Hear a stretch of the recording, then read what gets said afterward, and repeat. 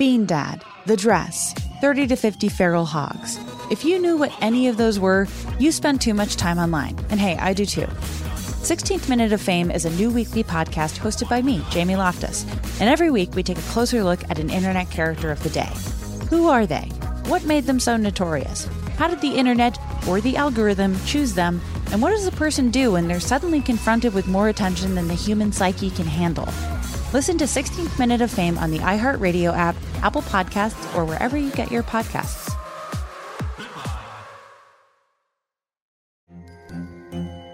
Hello, acclaimed comics writer and notorious Scott Summers hater, Rosie Knight. Well, hello, Emmy-winning podcaster and totally unbiased Targaryen royal supporter, Jason Concepcion. Somehow the X-Ray Vision podcast has returned. And like always, we'll be here every week. You'll hear from TV writers, actors, comics creators, pop culture critics. Nothing is off the table. Listen to X-Ray Vision on the iHeartRadio app, Apple Podcasts, or wherever you get your podcasts. Imagine you're a fly on the wall at a dinner between the Mafia, the CIA, and the KGB. That's where my new podcast begins. This is Neil Strauss, host of To Live and Die in LA, and I wanted to quickly tell you about an intense new series about a dangerous spy taught to seduce men for their secrets and sometimes their lives. From Tenderfoot TV, this is To Die For. To Die For is available now. Listen for free on the iHeartRadio app, Apple Podcasts, or wherever you get your podcasts. How did I not see it? It's the haunting question all abuse survivors have asked themselves. On this episode of Navigating Narcissism, I've invited the world's leading expert on betrayal, who has dedicated her life to finding the answer to this tormenting question. I can't remember the last time I was this excited to talk to someone. After decades of research, Dr. Jennifer Freyd has coined the term betrayal blindness to describe our inability to recognize betrayal, especially when the perpetrator is someone or something we trust. For example, a parent who abuses a child, or a partner that cheats, or a church that hides abuse. If you've been listening to Navigating Narcissism for a while, you've heard me talk about Dr. Freyd time and again. Her work is key to understanding what happens to survivors of narcissistic abuse. It is my honor to speak with the legendary Dr. Jennifer Freyd. This podcast should not be used as a substitute for medical or mental health advice. Individuals are advised to seek independent medical advice, counseling, and/or therapy from a healthcare professional with respect to any medical condition, mental health issue, or health inquiry, including matters discussed on this podcast. This episode discusses abuse, which may be triggering to some people. The views and opinions expressed are solely those of the podcast author or individuals participating in the podcast and do not represent the opinions of Red Table Talk Productions, iHeartMedia, or their employees. So, first of all, Dr. Jennifer Freyd, welcome. Every so often we have a guest where, again, I'm a bit starstruck, and this is one of those days. I've been reading your work throughout my career, and it's actually been really influential in shaping my work in the area of narcissistic abuse. So not only am I so happy you're here, I'm so deeply honored and a little bit awestruck. So welcome and thank you. Well, I'm delighted to be here. Thank you. Dr. Freyd, and I want to talk about what is betrayal. Everyone uses the word, but you have a really, really great comprehensive definition. What is it? Betrayal is when somebody that you depend upon, you're close to, you trust, doesn't have your back in an important situation and in some way harms you. So it can be what we might call an everyday betrayal, like somebody tells a secret that you asked them to hold, or it can be a traumatic betrayal, what I call betrayal trauma, when the thing that's being done to you is deeply harmful, such as marital rape or child abuse by a caregiver. And in those cases, the very person that you have a reason to trust and depend upon is the perpetrator of a harm. Mm-hmm. One thing that struck me about betrayal is that most people think of betrayal as lying, cheating, or stealing. That's it.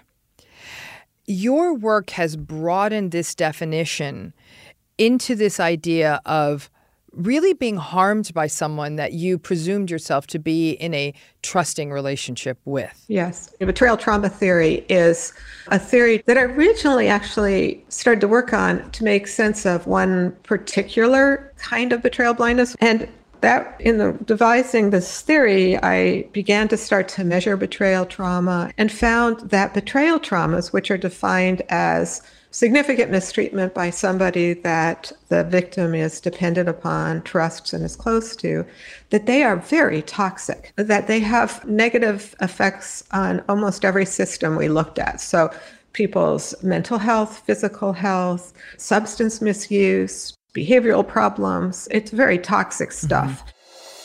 In order to better understand betrayal trauma, Dr. Freyd developed what she calls the Brief Betrayal Trauma Survey. This 12-question form can help someone recognize the amount of betrayal trauma they've encountered based on their personal experiences. This survey is available in the show notes and on our Instagram page at Navigating Narcissism Pod. It's very relational. And, what we've learned over time is it's relational, even if the entity harming you is bigger than a person, such as an institution. But where we started was one-on-one kind of betrayal and betrayal trauma, where it was one person hurting another person.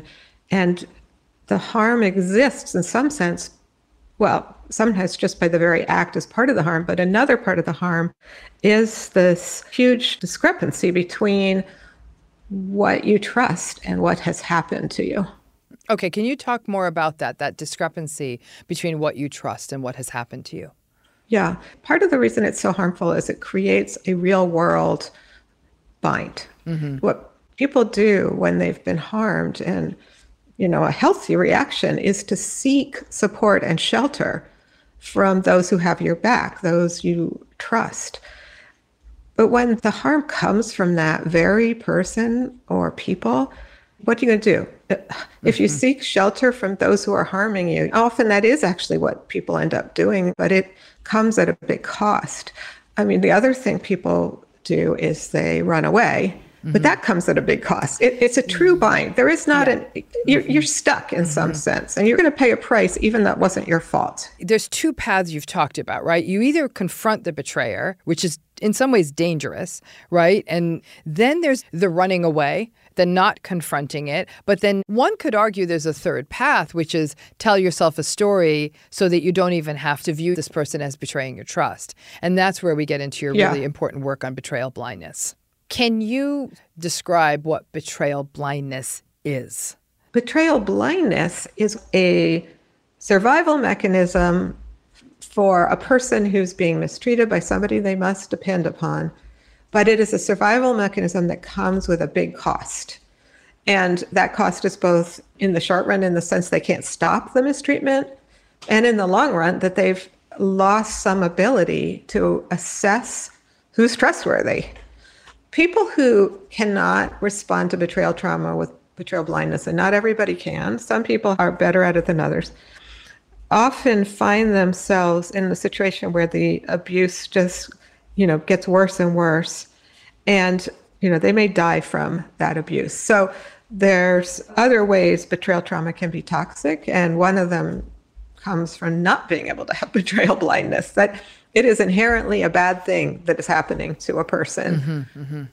It can mean, for instance, a child who cannot use betrayal blindness may end up actually getting kicked out of the house because their awareness is intolerable. Let me ask you this then, because the way you're saying a child who can't use betrayal blindness, a person in a relationship who can't use betrayal blindness, the way you're describing it, it sounds like a conscious process. I don't mean it to be. It's really hard to use it consciously because it's hard to control the attachment system that well. And sort of our feelings tend to leak. And it takes a lot of effort to deceive, to hide feelings. So most of the time, the betrayal blindness happens outside of consciousness, and it makes it much more effective. And then you can engage in all the behaviors that are positive for a relationship. So if you don't know you're doing it, that is, you don't know you're blocking out some mistreatment, you can continue to be friendly and loving and all the things that keep that relationship going.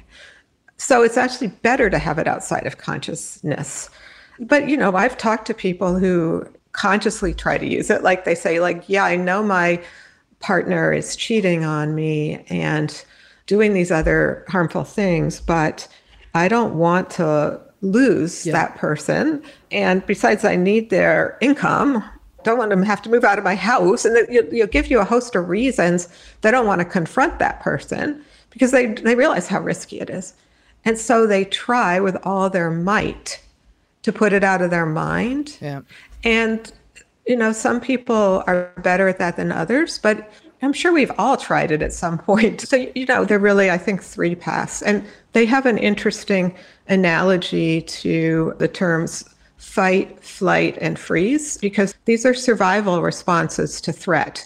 So when somebody betrays you and you are fully empowered, it actually is in your interest to either fight or flee because you don't want to continue to be harmed by this person. Yeah. Mm-hmm. So you go to a store where you keep getting bad product and you're getting ripped off. Well, either you demand the store give you your money back, which would be fight, or you decide not to shop there anymore, which would be flight. You can think about that with relationships too. A friend betrays you in a certain way and you are empowered to pick different friends.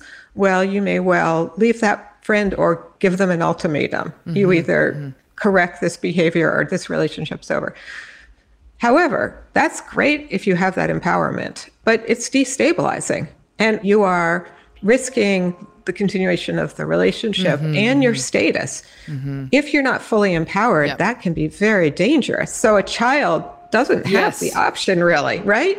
And when a child, say, fights against mistreatment, it's often going to escalate the mistreatment. And when a child tries to flee from mistreatment in a real world sense, like maybe, hide in their room or stop talking to their parent or withdraw, they risk the person, their parent or whoever it is, not taking care of them and meeting their needs because relationships require this active involvement. So this is where that third path comes in that I call betrayal blindness, which is the not seeing to some degree what's going on in order to stay engaged in a relationship that you feel and may truly be necessary to your survival. And it can keep a child or an adult alive. You see a similar dynamic in the workplace when somebody really needs a job and they have a boss who's bullying them or sexually harassing them. If they confront that by complaining or they withdraw from that boss in some way, they may lose their status, they may lose their job, and they may feel that that's an existential threat. They really need that job. So in that case, people can also use betrayal blindness to keep the job by not seeing fully the mistreatment. You said here that if a person feels empowered, then they may be able to face down the betrayal situation. In your experience, what do you believe drives this sense of a person feeling sufficiently empowered to be able to address betrayal in a relationship? That's a great question. And a complication is sometimes people are actually empowered and they don't feel it. Sometimes people are not empowered, but they think they are. So people are not empowered when there is a vast power difference between the two sides. If you're a small child, you're not empowered in your relationship with your parents in a kind of physical sense. They can just overpower you. In a really healthy parent-child relationship, the parent will try to provide a kind of power to the child that, for instance, the child can complain and the parent will listen. But it's a resource the parent's giving the child. Inherently, the situation is very asymmetric. The parent holds the power. Well, often in our society, we have that kind of asymmetry. So It can show up, suppose a traffic violation, and uses all their social position, whether it's racial or their gun in their holster, to overpower the person that they've just stopped. What's really tragic is when somebody is in fact empowered and they don't see it. And one way that comes about is through childhood mistreatment, as well as societal messages. So we all know some people are socialized to believe, whether due to gender or other dimensions, that they are supposed to succumb to other people's wishes and demands, and may feel that they don't have the power to stand up for themselves, when even in some sort of more objective sense they do. But some people have learned betrayal blindness so well that they just immediately jump to the not seeing the problem, even when they've grown up and have some choices. I think that the issues with child and parent, child and teacher, even child and coach, anyone who could potentially betray a child, right? That makes sense. The child is inherently disempowered. It does start getting muddy, though, Dr. Freyd, when we talk about the interpersonal context, like you said, people who are empowered but don't even know it. As you know, my work is in these narcissistic relationships where, in fact, you might even have two people who might even hold relatively similar levels of societal power. And yet, like you said, through chronic blindness in the relationship, they don't feel empowered. They don't feel they can step up to this person. And this is where we get into terms like gaslighting, because even if they do front up and say, hey, I just saw these inappropriate text messages, or I just heard from someone in your office that you're behaving badly, or I saw how you behaved, whatever it is that they're pointing out, that betrayer, as it were, will say to them, no, I didn't, or what's wrong with you? And so while there's no difference in power, one person being willing to engage in that kind of abusive psychological warfare, it makes the other person less empowered. Does that make sense? It totally does. And, I've seen this play out. I mean, if the person who's being betrayed had times in their life, and we all did because we were all children, where they didn't have power, and if in those situations there was any kind of abuse of that power and they learned to cope with it with betrayal blindness, then they're going to be very vulnerable to that system being exploited again. Another factor here is that we are wired and built to form attachments to other people, to love. And we do that from the earliest days with people who have so much more power than us because we love our parents. And that love is how we experience the attachment system that keeps us alive. And a baby that can't express love in the way babies can gets into trouble with a parent because parents need this to reinforce all that caregiving. Well, given this, that love then gets wrapped up in how betrayal works, basically. If you are in a situation where you love somebody, but they are manipulating you, it's kind of like you are a bit in that dependent relationship because of that love that you feel. It puts you in a situation where you're going to have some motivation to protect that attachment, even if you don't need it for your bread and butter, but you need it emotionally, or you think you do. And that can be weaponized. That can be played on. So these are good systems. The attachment system's good, but then these systems can be used in other contexts against people. In your book, Blind to Betrayal, which every one of you needs to go out there and read immediately. This is one of the best books I've ever read. Every survivor of narcissistic abuse needs to read this book. On this show, we're talking about narcissistic abuse, right? We're talking about people who are in relationships that are almost... It's a given that these are betraying relationships. At the core of it, the person with that personality organization who's in the relationship and motivated by power, dominance, control, and their own insecurity, plus the traits of lack of empathy, entitlement, and all of that, is attempting to basically subjugate another person, that the other person is acting entirely in their service. And that is sometimes, to me, that inherently is a betrayal. There's an inherent betrayal in somebody who doesn't treat you as an equal psychological player in a relationship. So Do you agree with that framing that betrayal blindness may be basically an element of every single narcissistic relationship? I think that's a very reasonable hypothesis. What you're saying makes complete sense. And certainly, it particularly makes sense if you think about narcissistic relationships that persist over time. Right. That how could that persist over time without some amount of betrayal blindness?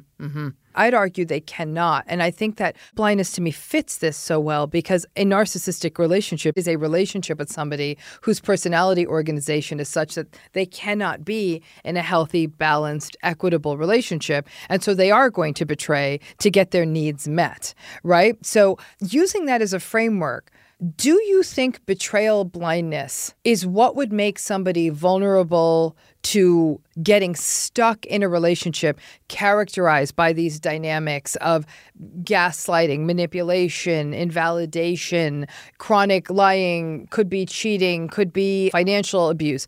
Do you think that that is then connected to people either staying in these relationships or getting sucked back in even when they try to step away from them? Yes, I do. And if I'm correct, then helping people not respond with betrayal blindness will help them not stay in such relationships and protect themselves and have healthy boundaries so that they're not being mistreated in this way. And I think one of the things you're saying that I think is really important is that abuse can occur in the emotional and psychological sphere. And so it's easier for us to identify abuse when it's physical or sexual. But for emotional and psychological abuse, which are so powerful, in some ways at the heart of all abuse, are not always as easy to identify and to label and to know. And part of that is the way we're taught, and we don't necessarily have those skills. But part of it is that emotional and psychological abuse really occurs over time in a relationship context. It's not usually in the moment, whereas physical and sexual abuse, there is a in the moment sense of it. But everybody can have a bad, like if you're in a long-term relationship with somebody, you're going to say something harmful sometimes. Sure. I mean, that's human. So what makes it abusive is this pattern over time. And I think that's just harder to recognize. And so, I think it's harder for people to say this is abusive, to understand it's abusive, whether you're the victim or even watching a relationship. I mean, how many times do we say in this world that this harmful relationship at the psychological level is abusive? I think that in narcissistically abusive relationships too, from the world at large, like you said, these are long-term relationships. And I'm really glad you made that distinction because I think what happens is that there's a real risk of like, everybody has a bad day. It's not that big a deal. This isn't about a bad day. These are bad lifetimes. Like these are 30, 40, 50-year marriages. These are relationships that have been characterized by this kind of emotional and psychological hijacking since pretty much infancy. So this is the only reality that this person really, really knows. But the pushback from the world, and honestly, even I think the psychological community is sometimes like, oh, that's just someone who's a jerk. It's a larger scale psychological issue that is actually doing significant harm to an individual. We will be right back with this conversation.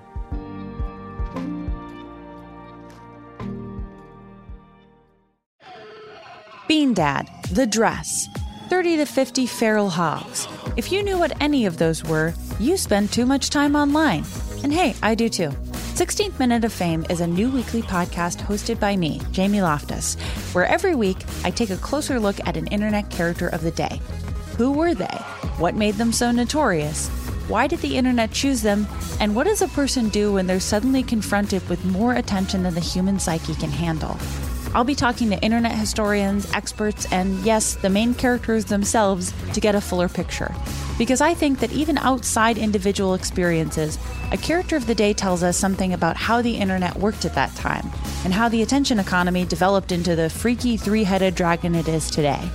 Together, we probably won't be able to properly log out, but we can take a walk down scary internet memory lane and see one day a little more clearly. Listen to 16th Minute of Fame on the iHeartRadio app, Apple Podcasts, or wherever you get your podcasts. So going back then to betrayal blindness, I want to connect it to a really common phenomenon we see in survivors is that people in these relationships blame themselves. This has got to be me. I've got to be doing something wrong. How do you see betrayal blindness connecting to the self-blame we see that people experience when they're in emotionally abusive relationships? Yeah, I think they're quite connected. And another sort of related concept here, I think, is shame. If you can take some or even all of the blame of what's not working onto yourself, it actually supports the betrayal blindness, right? Because you are no longer going to see the other person as responsible, so you're not going to see that they're betraying you. And, one way people take on the blame is through the emotion of shame, where they get mistreated by somebody else and then they feel shamed. And that shame has sort of implicit in it that there's something I've done or could do differently to have prevented or in the future prevent this mistreatment. And therefore, it's not the fault of the person who's doing it. It's something about me. And therefore, I can stay in relationship with this person because I'm the one who's the problem. So it's part of that very dynamic of betrayal blindness. Right. But the driver then ultimately, going back to the attachment model, is to maintain the relationship, that we're still going back to that sort of home base, as it were. Right. It's not that people want to be masochistic. It's that people are trying to protect something they feel is essential. Yep. And to everyone listening to this who's going through narcissistic abuse, I hope you can sit with that you are trying to preserve something, an attachment that feels so essential to you. This is not you being foolish. This is about you actually trying to safeguard something that feels important to you. And I think where survivors struggle is exactly where you're talking about, Dr. Freyd, is this idea of the shame.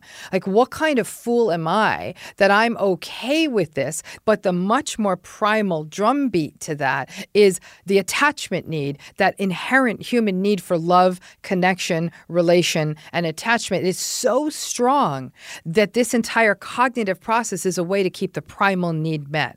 Does that make sense? Yeah. And I mean, part of that primal need is to also to love. It's to be loved, but it's to love too.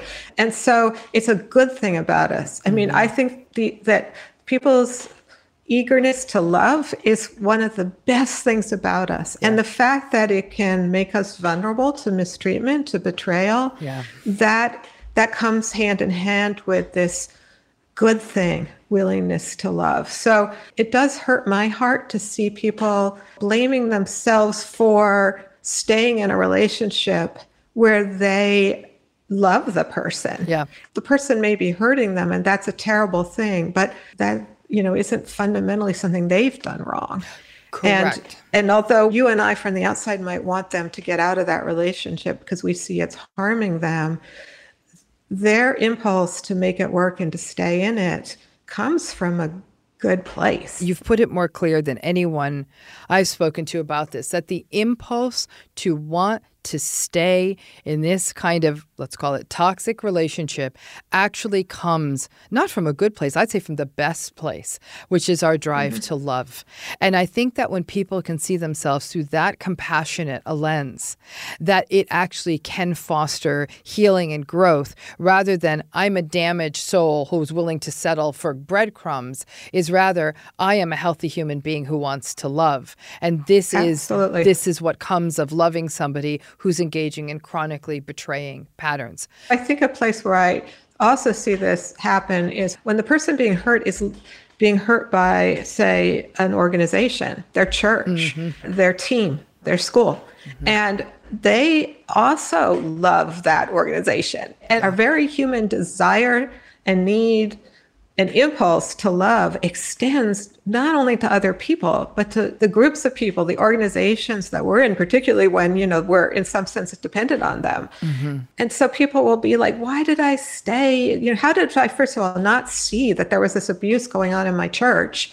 And then why didn't I leave the church? Well, because they loved that organization. And it was serving some important needs for them too. And so it is coming from the best place in us to love other people as well as other kinds of human things like whole organizations. Right. And people also trust these organizations. It's not even about loving these organizations. I actually think we're more likely to trust organizations sometimes than individual people because it is an organization. It is bigger than us. And a person did trust this. This takes me to think about, taking it into a larger scale of like massive betrayal by an institution, not just an individual. I think of major betrayals like, let's use the U.S. gymnastics scandal, where so many young women were betrayed by an organization. Even when they were bringing concerns up, they were being silenced. And so they were saying, well, the organization can't. We love gymnastics. We love the sport.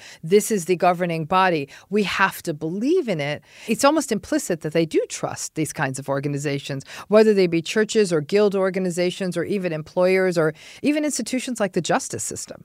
Yes, absolutely. We see that. And, to some extent, the organizations also foster this emotional reaction. So the organizations will say, we're your family. We're here for you. They will use the language of trust and dependence and care that builds upon our impulse to trust these organizations. I see this as related to the trust we have in our families. Yes. We don't just have an individual we trust and love. Our earliest groups are our families. And we have a term, family betrayal, in my lab, which captures some of the ways that the group can betray people. And we find that it can be even sort of, in some sense, more powerful than individual one-on-one betrayal, which makes sense because if a whole group is hurting you, that's pretty bad. That's pretty scary. One thing you wrote about in Blind to Betrayal, you talk about Leah Cosmidy's work on the social contract, this idea in evolutionary psychology that we actually are, as human beings, quite good at detecting betrayal, right? Which is interesting because then that bangs up this idea of the social contract, that there is a trust that comes into our relationships with individuals or group. Does that relate then into our inherent trust of big organizations? Is that it's part of this trusting social contract that we have to trust this? Right. What's really important in both Cosmidy's ideas and mine is that we continue to interact with the same people or organizations over and over. And so if they mistreat us, then what we should do is detect that and then take protective action. And that brings us back to fight and flight. So that it doesn't happen again. But, when we're dependent, we don't have that option in the same way. No, we don't. You use this term in the book that really stayed with me, which is this concept of the whoosh. We see the betrayal. We can even see the betrayal happening in real time. We're very aware that our trust is being betrayed, whether we catch someone in an infidelity or a lie. But this idea of the whoosh, could you talk about that? So this is something that some people experience more than others. And I think it has to do with the timing of when one's betrayal blindness sort of kicks in. So for some people, their betrayal blindness abilities are so powerful, they don't ever consciously see it. They really don't. They can just not see it from the get-go. For other people, they first catch a glimmer of something's just happened to me and it's really not okay. And then there's a process that's going, this is not safe to know. This is not at all safe to know. And that's when the whoosh comes in. And when they reflect back on the situation years later, some people are able to introspect and remember that progression from perceiving the problem to whooshing it away just in time before they behave in a way that's going to get them into trouble. When you say behave in a way that's going to get them into trouble, what do you mean by that? Confront the person, show, in some way rock the boat. Right. Because that's what they're really trying to avoid. They're trying to avoid destabilizing something they need. And, I think rocking the boat's just a great metaphor because if you rock the boat too much, the boat tips. You're really in trouble. So there's a reason we don't want to rock the boat. Right. That's exactly right. And I often call it also maintaining the status quo. I'm married to someone, we have kids, we have an extended family, we have a home, we have a life, that the whoosh is getting that information out of the way just before you blow it all up, and that what's not happening though, Dr. Freyd, is that there is not this secondary attention to the toll it's taking on the person who remains in the relationship. The focus becomes so heavily on the attachment, on the status quo, on not rocking the boat, that what's getting missed is that inherent harm that is just happening under the radar and often then contributing to anxiety, mood symptoms like depression, helplessness, hopelessness, powerlessness, confusion, self-blame, self-doubt. So the person is psychologically getting destabilized, and there's almost a false sense of safety. Status quo remains, but I'm falling apart. And that, to wit, is the struggle of every survivor of narcissistic abuse. Maintain the status quo as I psychologically erode.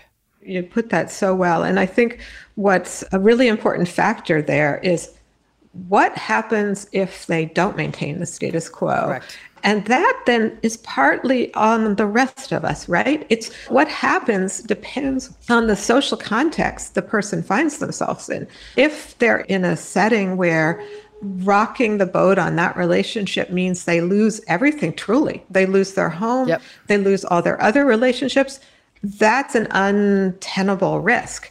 But if they're in a situation where there's a safety net out there, there's going to be people that say, here, come stay at my house, or, here's something for you. We will hold you through this period. That changes the equation. Then the cost and risk of staying is actually higher than the cost and risk of leaving.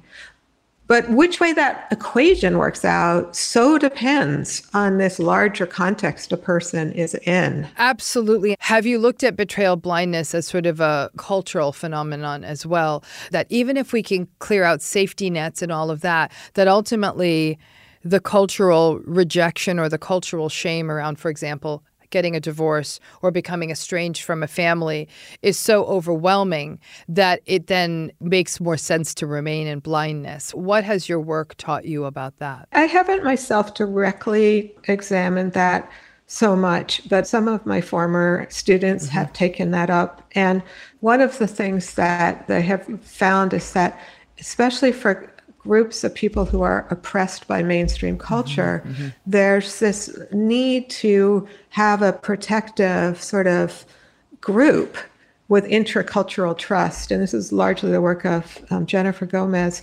And that then adds additional pressure to maintain the status quo when there's any kind of disruption within that group. So that adds to the cultural pressure to have betrayal blindness.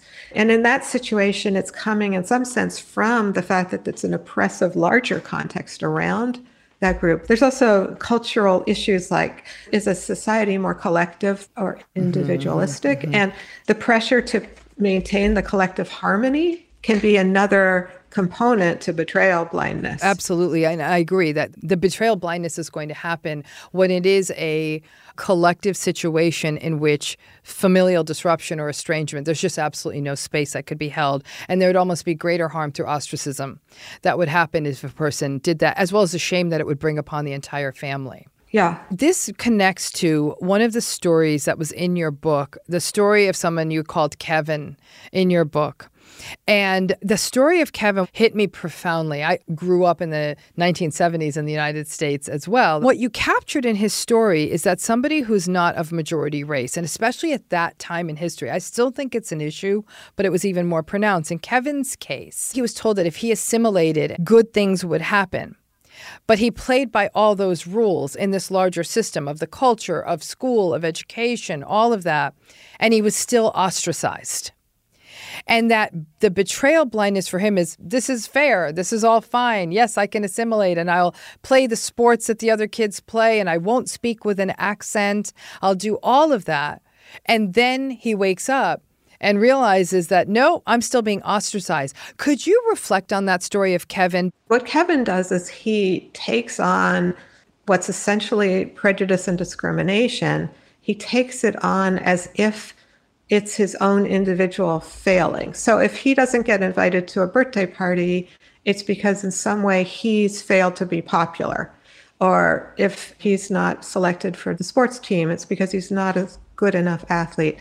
And this taking it on as an individual problem, as opposed to seeing it as a societal problem. In his case, he's an Asian American in a very white context where he doesn't understand and won't let himself understand that he's being mistreated on the basis of the fact that he's not white, and he's being othered and ostracized for being Asian American. If he were to see it that way, that would then put him in a conflictual relationship with everybody. He would be a victim of discrimination, and that's a very hard position to be in, while also trying to maintain all those relationships and friendships. If it's his fault, if he's just not good enough student or athlete or whatever it is, then he can maintain those relationships. I'm going to give a personal sort of disclosure here. My parents were actually told in the 1960s when I was born, a pediatrician took them aside and said,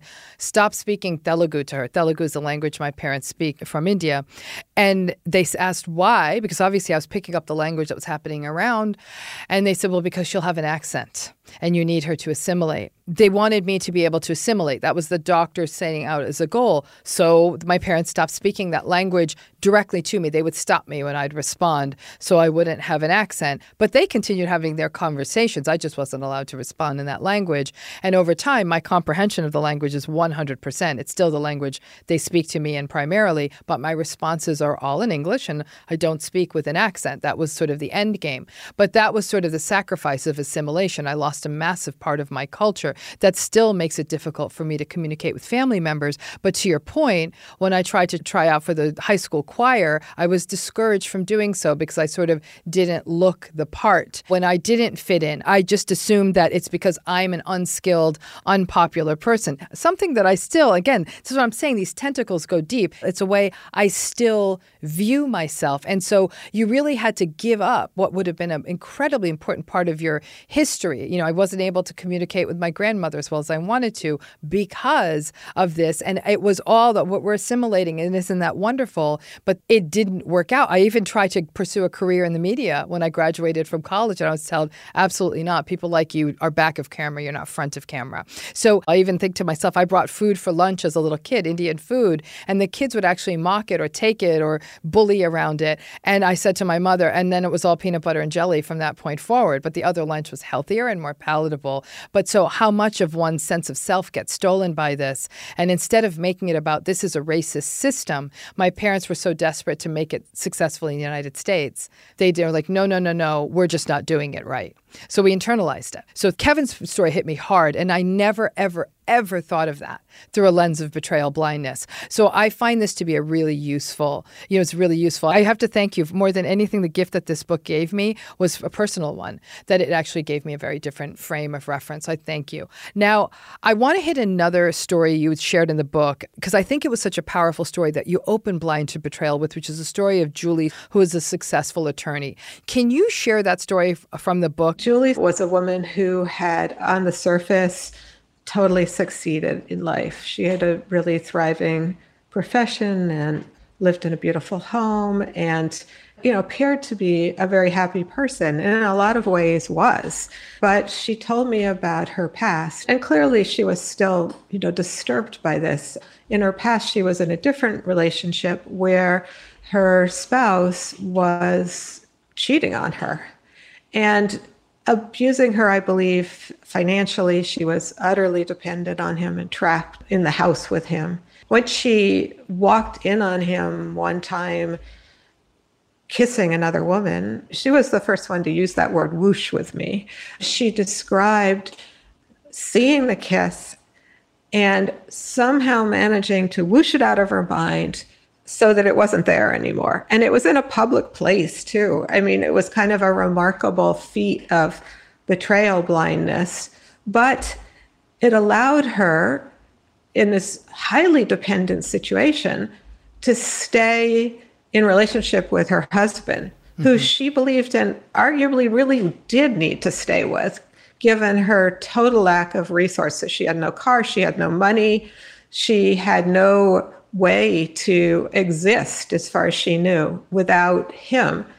And what's remarkable is that eventually she did find her way out. She had a young child, so it was particularly difficult, but she did find her way out and then managed to pursue her own goals and dreams, which is why by the time I talked to her, she was this highly successful person. It's remarkable because I think that framework of she literally saw her husband kissing another woman and still managed to whoosh it out.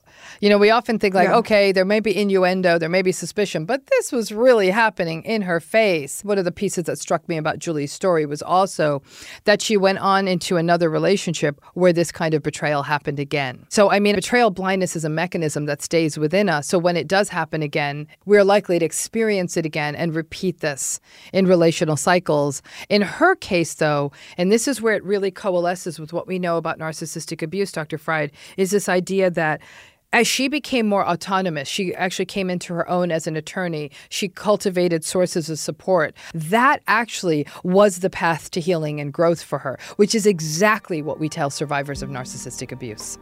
My conversation will continue after this break.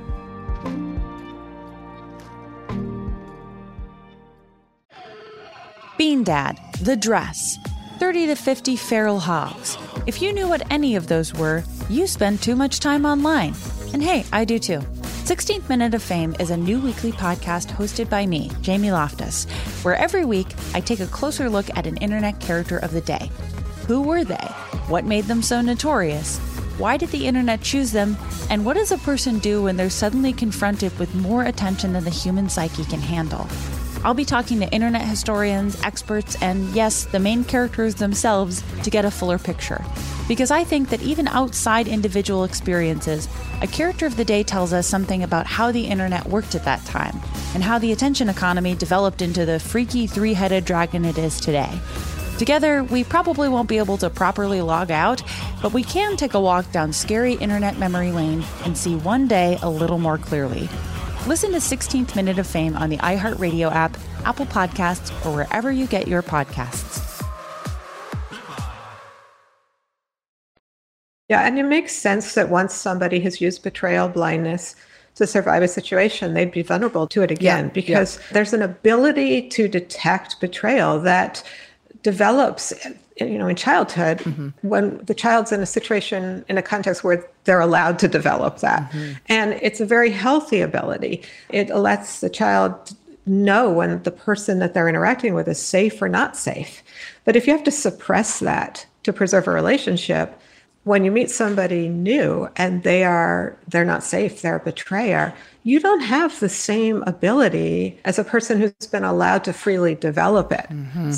One of the things that happens when people heal is to redevelop that skill, to learn how to make good decisions about who to trust, how to hone in on the red flags, and to know when it's time to leave a relationship. Well, I often call it the privilege of not having had a betraying childhood, because it is a privilege. If you have a childhood that is not emotionally abusive, it's a privilege that cuts across anyone, even if they're unprivileged or underprivileged in other areas. It's a huge privilege because it allows you to maintain that critical intuition that you can take into adult relations. So blessed are those who are not betrayed, because they really, really do get to hold on to something so, so important. It's also interesting in the story you told of Julie in your book was that, yes, he was sleeping with other women, he was sleeping with her friends, all of that. But her husband also, she had a new baby at home, and he was electing, after all week away, his first stop when he came back into a town wasn't to go to see his new baby and his wife. He'd stop and have drinks with his friends at a bar.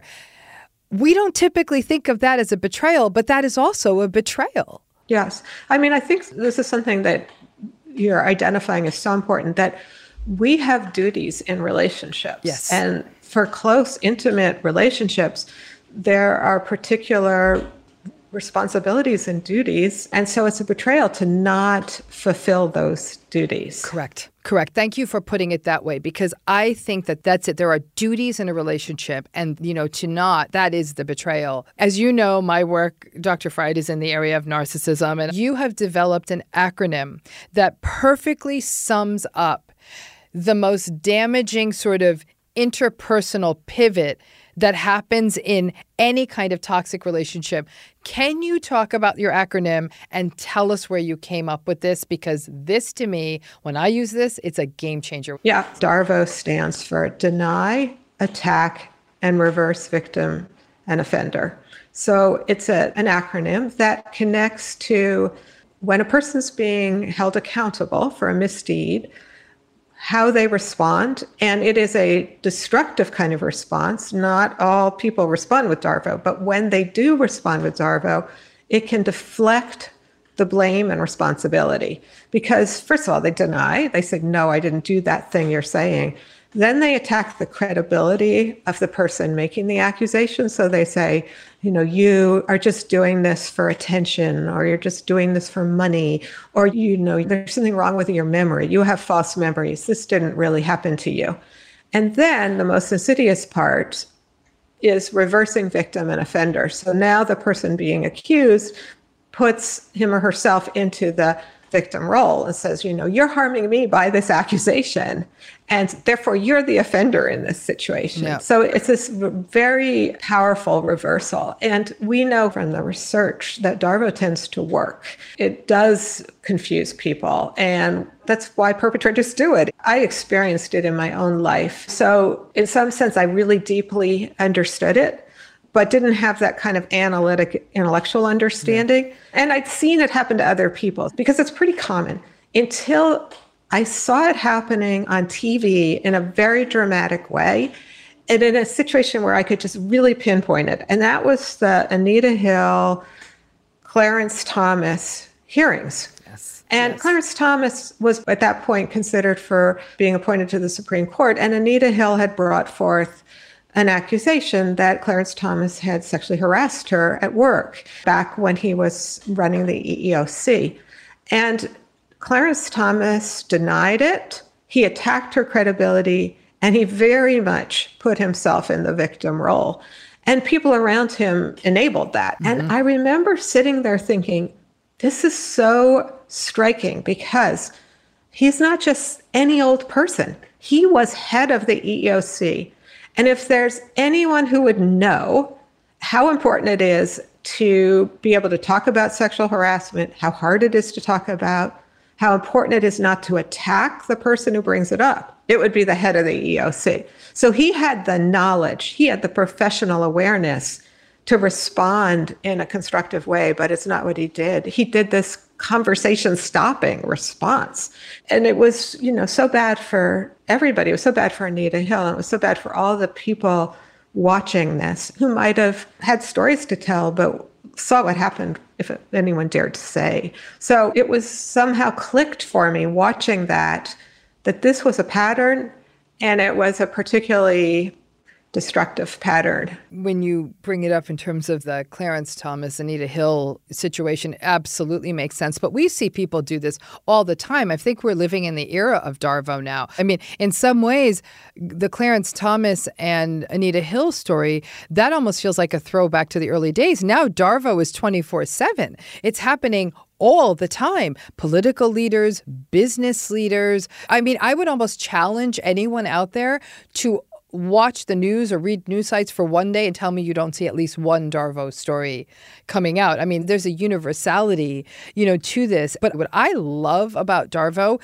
is I think it takes gaslighting and it gives it the final punctuation point, right? Because when we think about gaslighting, it's denial, right? That I never said that, I never did that. It's attack. There's something wrong with you. What the heck is wrong with you? But that last piece of reversing victim and offender, I think that still remains in that second part of gaslighting, which is to sort of undermine the person being abused. But I think it puts it in very stark focus, because what it does is it plays on the empathy and the compassion and the equanimity of the person being abused. So they'll say, oh, wait a minute, maybe I am wrong. And there's not a case out there where we have not seen Darvo use. I mean, any of the big cases of perpetration, Weinstein, Bill Cosby, R. Kelly. I mean, think of Harvey Weinstein rolling into the courtroom in the wheelchair. Look what you've all done to me. I can't believe this is being done to me. I mean, after over 100 women that we know of were perpetrated against,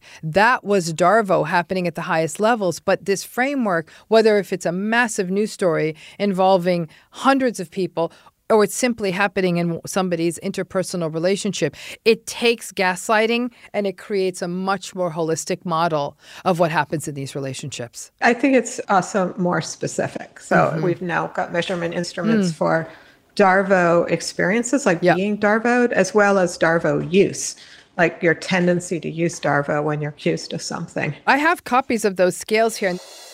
Dr. Freyd's Darvo use scale is available in our show notes and on our Instagram at Navigating Narcissism Pod. This fantastic resource lists common Darvo phrases like, "You're delusional," and "I'm the real victim here," and can be used to check yourself to see if you're likely to use Darvo as a tactic or you're experiencing it. We're actually starting to use them in some of my own research on narcissistic abuse. We're bringing in your Darvo long-form questionnaire. It's magnificent how this is now so measurable, because I do think that there's a real value, even for clinicians, to use with individual clients so they can explore this in their clients. It's a phenomenal resource. Could you talk a little bit about your research connecting Darvo and narcissism? Because I can see them as being inherently connected. We knew from prior research that has been published that there are certain things that relate to the probability that you get Darvoed. So gender's one of them. So women appear to be more likely to receive a Darvo response. What we were curious about was who does the Darvoing? And can we figure out who's more likely to Darvo? So we included some personality scales. One of them was the dark triad scale, used to measure 3 constellations of sort of personality traits. One is psychopathy, one is Machiavellianism, and one is narcissism. And we found that the tendency to use Darvo was actually associated with each of those 3 subscales, and that people who are more likely to respond with Darvo are also more likely to show traits of narcissism as well as psychopathy and Machiavellianism. And this is not at all surprising to us, but it does allow us to begin to document the function. Darvo is a tool for people. Right. And it goes back to the driving of these antagonistic relationships is domination, power, and control. That's it. It's not intimacy. It's not closeness. It's not even attachment or love. It's really power, domination, and control. And if one person in a relationship is being driven by power and control, and the other person is actually seeking for attachment, love, and connection, they're singing different songs, they're dancing different dances, and tremendous harm comes to that person who is being Darvoed and who is being subjugated. You know, one thing that is so important for people to know, and as a takeaway, I think that many survivors will say, wow, this stuff has a name: betrayal, blindness, betrayal, trauma, Darvo. But then they want to know what to do. What are some things that people can do to address betrayal, blindness? I tend to think about this both in terms of what can you do for yourself to protect yourself, and also what can you do for the world to sort of make this a better world that we're going to all share. For the self, you probably, have lots of wisdom here. But one of the things we wrote about in Blind to Betrayal was really getting very intentional about relationships and actually taking stock. So we talk about the use of a particular measurement called the relational health indices that has some scales in it for relational health. And we, provide one of them in the book, where you can ask yourself, is this what I am experiencing in these relationships? And it's not just for the intimate relationship, it's for all the important relationships in a person's life. They can go through this. And if the relationship is not healthy, then it's very beneficial for the person to either require it become healthy by getting an agreement from the person they're in a relationship with, or to leave that relationship and find other relationships. And for some people, that's going to be easier for them to do with maybe not their closest relationships, like start there and start to build healthy relationships around them, and then maybe tackle that most central relationship, which can be very scary to start with that one. That's great. Yes. What are other thoughts you have on ways that people can sort of get ahead, if you will, or at least use the understanding of betrayal blindness to inform them as they go forward into other relationships or manage the relationships in their lives? So looking for signs that the person themselves might be using betrayal blindness, asking themselves, am I safe in this relationship? Do I need to space out in order to stay in it? Which would be a really big red flag that something's not right if you need to space out. And to know that this is something that can happen and why it happens can help people be empowered when they otherwise don't feel empowered. I mean, we see this too with DARVO, where if we tell people about the concept, they're less susceptible to being swayed when they see it. So if somebody doesn't know the concept and they see DARVO happening, they tend to, in some sense, believe the perpetrator who's using it. And so if you educate people and they go, oh, they're essentially able to say, I'm being kind of manipulated here, and I'm not interested in being manipulated, then they're safer. So there's a certain amount of ground you get from being able to identify and label a problematic pattern. And both of these things very much resonate with what I consider to be central tenets of working clinically with survivors of narcissistic relationships. The first being fostering other supports. Dr. Freyd, not everyone can leave. You know that. I know that. So if they're not going to, we have to help them cultivate. It might even be therapy as another safe relational space, but some place where they can be open, feel that there's a sense of trust, and that social contract, if you will, is safe and trusting and loving.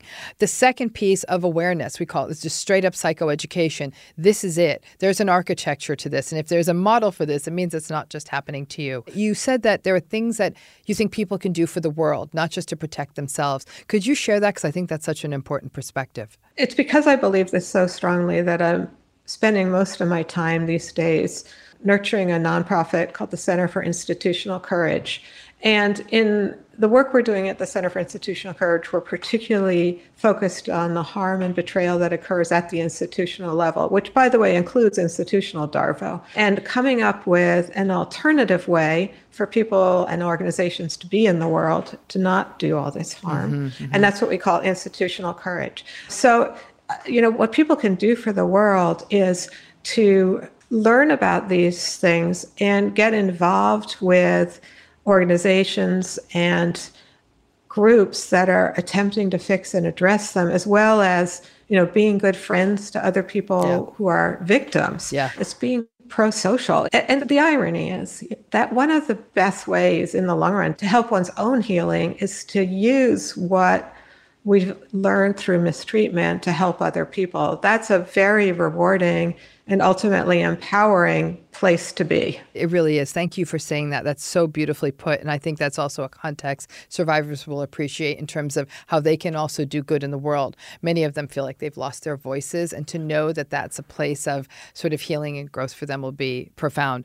Is there any other words of wisdom you'd like to leave with survivors of relationships that are characterized by betrayal trauma, betrayal blindness, and DARVO? I do believe very strongly in self-compassion. It takes a lot of energy to beat yourself up and blame yourself when really you were doing the best you could, that the situation was, and maybe still is, not fair and destructive. And that loving yourself and taking care of yourself, it's sort of trite, but it is true that it just is hugely beneficial. It is a good thing you love. It is a good thing you're vulnerable. I love that. I really love the frame you put on this, that it's a good thing to love. We tend to lose that in the conversation about toxic relationships. So thank you for bringing it home to that. So Dr. Freyd, I cannot tell you what an amazing conversation this was. Here are my takeaways from my conversation with Dr. Jennifer Freyd. In my first takeaway, after listening to Dr. Freyd talk about betrayal blindness, it seems that almost everyone who is in or has ever been in a narcissistic relationship has experienced some level of betrayal blindness. These are relationships where trust is betrayed regularly. As a psychologist who has worked with people in these situations and with people who stay in the relationships for years, I have witnessed them not seeing or acknowledging what happens, but that not seeing it, while it allows them to stay, takes a toll on their health and behavior. In many ways, Dr. Freyd has given us a blueprint for understanding narcissistic abuse, what happens, why people stay, and how it takes such a toll on health and well-being. For my next takeaway, an important observation is this idea of being empowered enough to not only be able to see it, but do something about it. A real struggle for people in any relationship characterized by betrayal trauma is that they are not empowered for any number of reasons.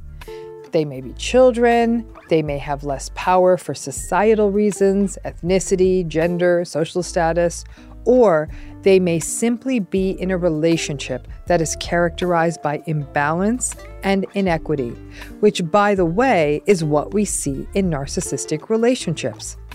She calls this relational asymmetry, and this is really important to understand because we can pay attention to this dynamic in our relationships.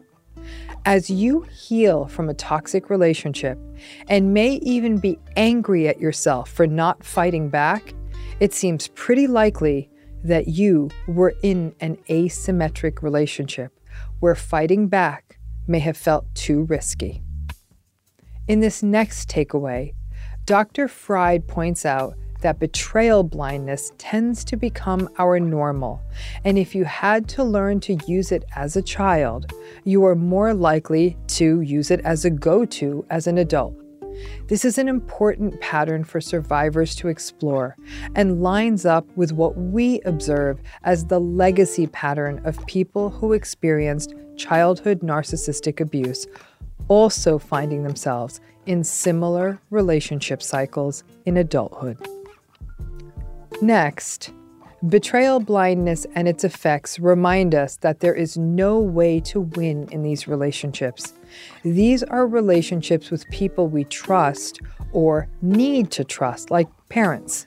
Seeing betrayal feels harmful because we may not be able to safely do anything about it, but not seeing the betrayal takes a toll on our health.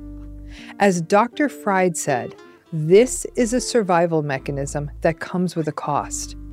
The process of betrayal blindness allows us to maintain the status quo and our lives the way we may want them to be, but this process of whooshing, as Dr. Freyd calls it, takes a real toll on us. For this next takeaway, self-blame is the pattern that most survivors struggle with. Betrayal blindness can help take some of that apart by not acknowledging the betrayal, and then if you take the blame for the betrayals, you won't see the other person as responsible, which is where shame comes in. Most survivors feel ashamed that they got mistreated, and this brings up the idea that you could have done something to stop the betrayal from happening.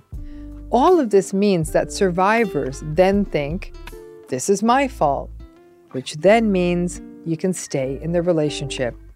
Self-blame then, tragically, fosters attachment, which is essential. In our next takeaway, one of the most important things that Dr. Freyd shared with us is something we already knew, but she put a finer point on it. love is good. Wanting to love and be loved is good. In a trusting, close relationship with a parent or a partner or even an institution, we are trying to protect something good and necessary, and attachment and love. Our healthy drive to love also explains some of the why of betrayal blindness and also the why of why we stay. Many survivors view themselves as weak or needy or ridiculous for staying, but perhaps you can tap into recognizing that you are a person who wants to love and be loved, and that is healthy. Next, the concept of Darvo is not only the architecture of every narcissistic relationship out there, but also rounds out our understanding of gaslighting. Because not only are our reality, perception, and experience denied, we are dismantled and told there is something wrong with us, and then have to carry the burden of believing that we are the offenders and the abusers when they reverse victim and offender. And that is one more piece of how we get stuck in the cycles of self-blame. And finally, once we understand betrayal blindness, we recognize that healing means discernment, the ability to detect betrayal, learning about the mechanics of betrayal blindness and Darvo. Then you can see the betrayals and call them what they are. Foster support and healthy relationships with a foundation of trust. Support other people who are going through these experiences, and practice self-compassion. Remember, the very best part of you, the part of you that simply wanted to love and be loved, was played upon and manipulated. But you can still hold on to that as a healthy part of yourself.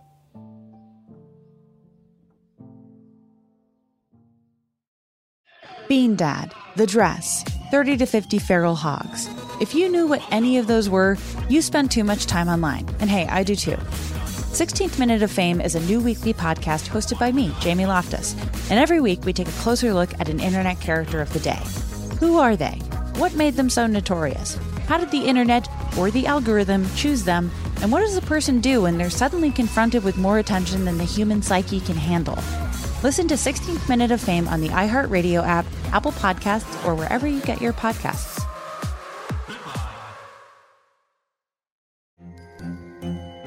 Hello, acclaimed comics writer and notorious Scott Summers hater, Rosie Knight. Well, hello, Emmy-winning podcaster and totally unbiased Targaryen royal supporter, Jason Concepcion. Somehow the X-Ray Vision podcast has returned. And like always, we'll be here every week. You'll hear from TV writers, actors, comics creators, pop culture critics. Nothing is off the table. Listen to X-Ray Vision on the iHeartRadio app, Apple Podcasts, or wherever you get your podcasts.